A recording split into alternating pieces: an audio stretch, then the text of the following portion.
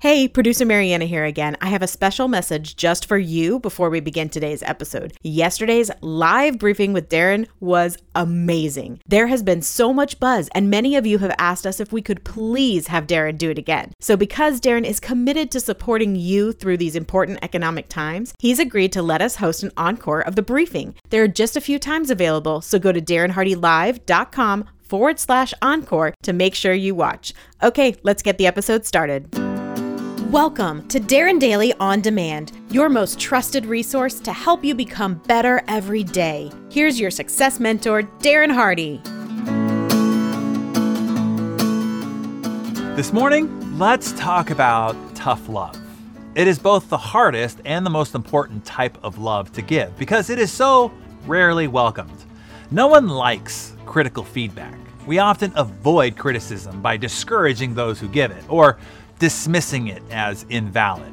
It's hard to hear that someone feels mistrust or disappointment or frustration towards us. But avoiding tough love denies the opportunity to enhance respect and trust in our relationships and in our lives. The greatest gift that you can give someone is the power that they need to be successful.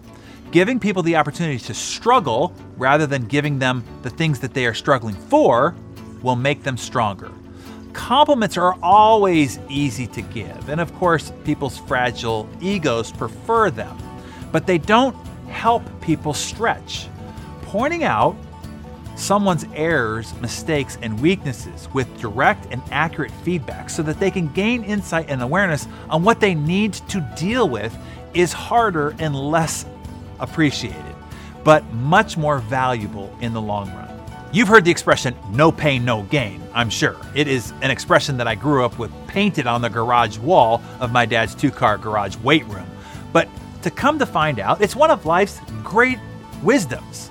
Psychologists have shown that the most powerful personal transformation comes from experiencing the pain from mistakes that a person never wants to ever feel again, and it sometimes is known as hitting bottom.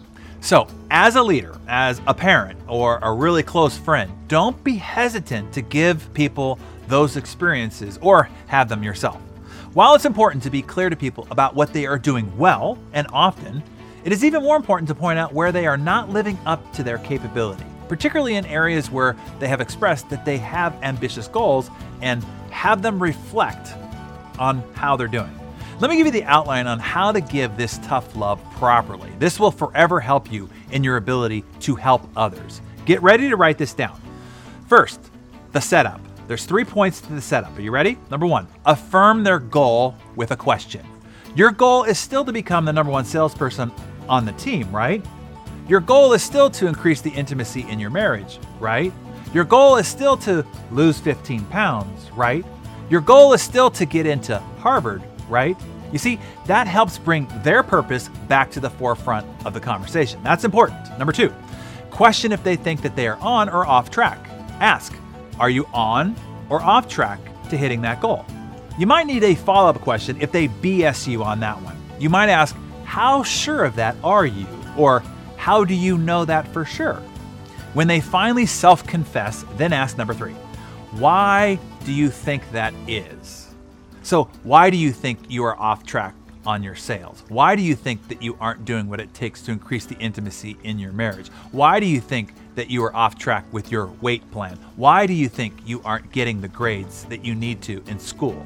This is typically when you are going to get their whiny, weak, victim-based, and mostly BS excuses. But to them, they might seem real. And it is, of course, the heart of why they aren't hitting their goals. But you need them to hear themselves say this whiny, weak stuff out loud.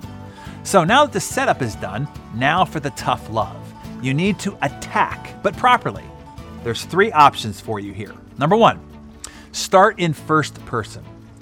I know the situation that you're in. Did I ever tell you about the time when I really screwed up by? And tell your screw up story.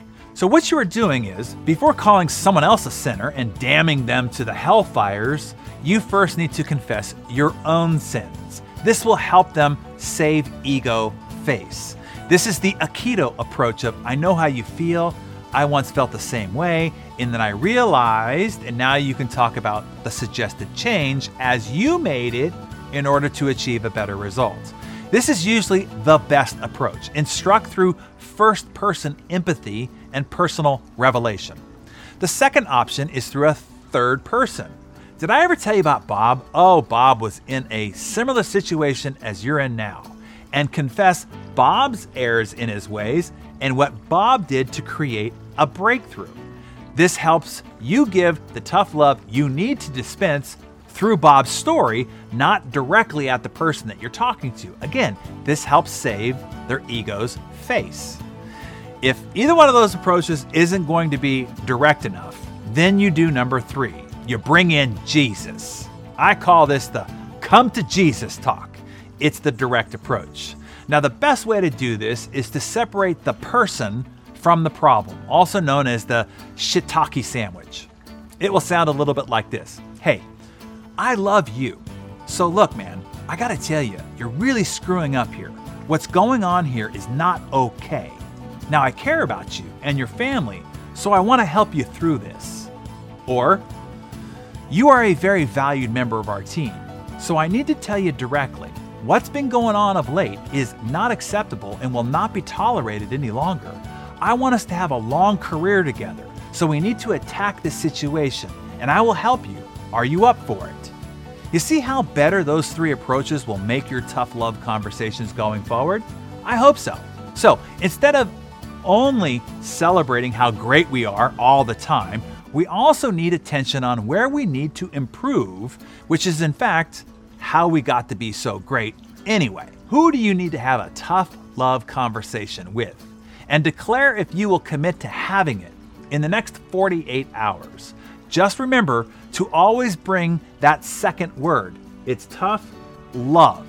Make sure that love is part of that conversation.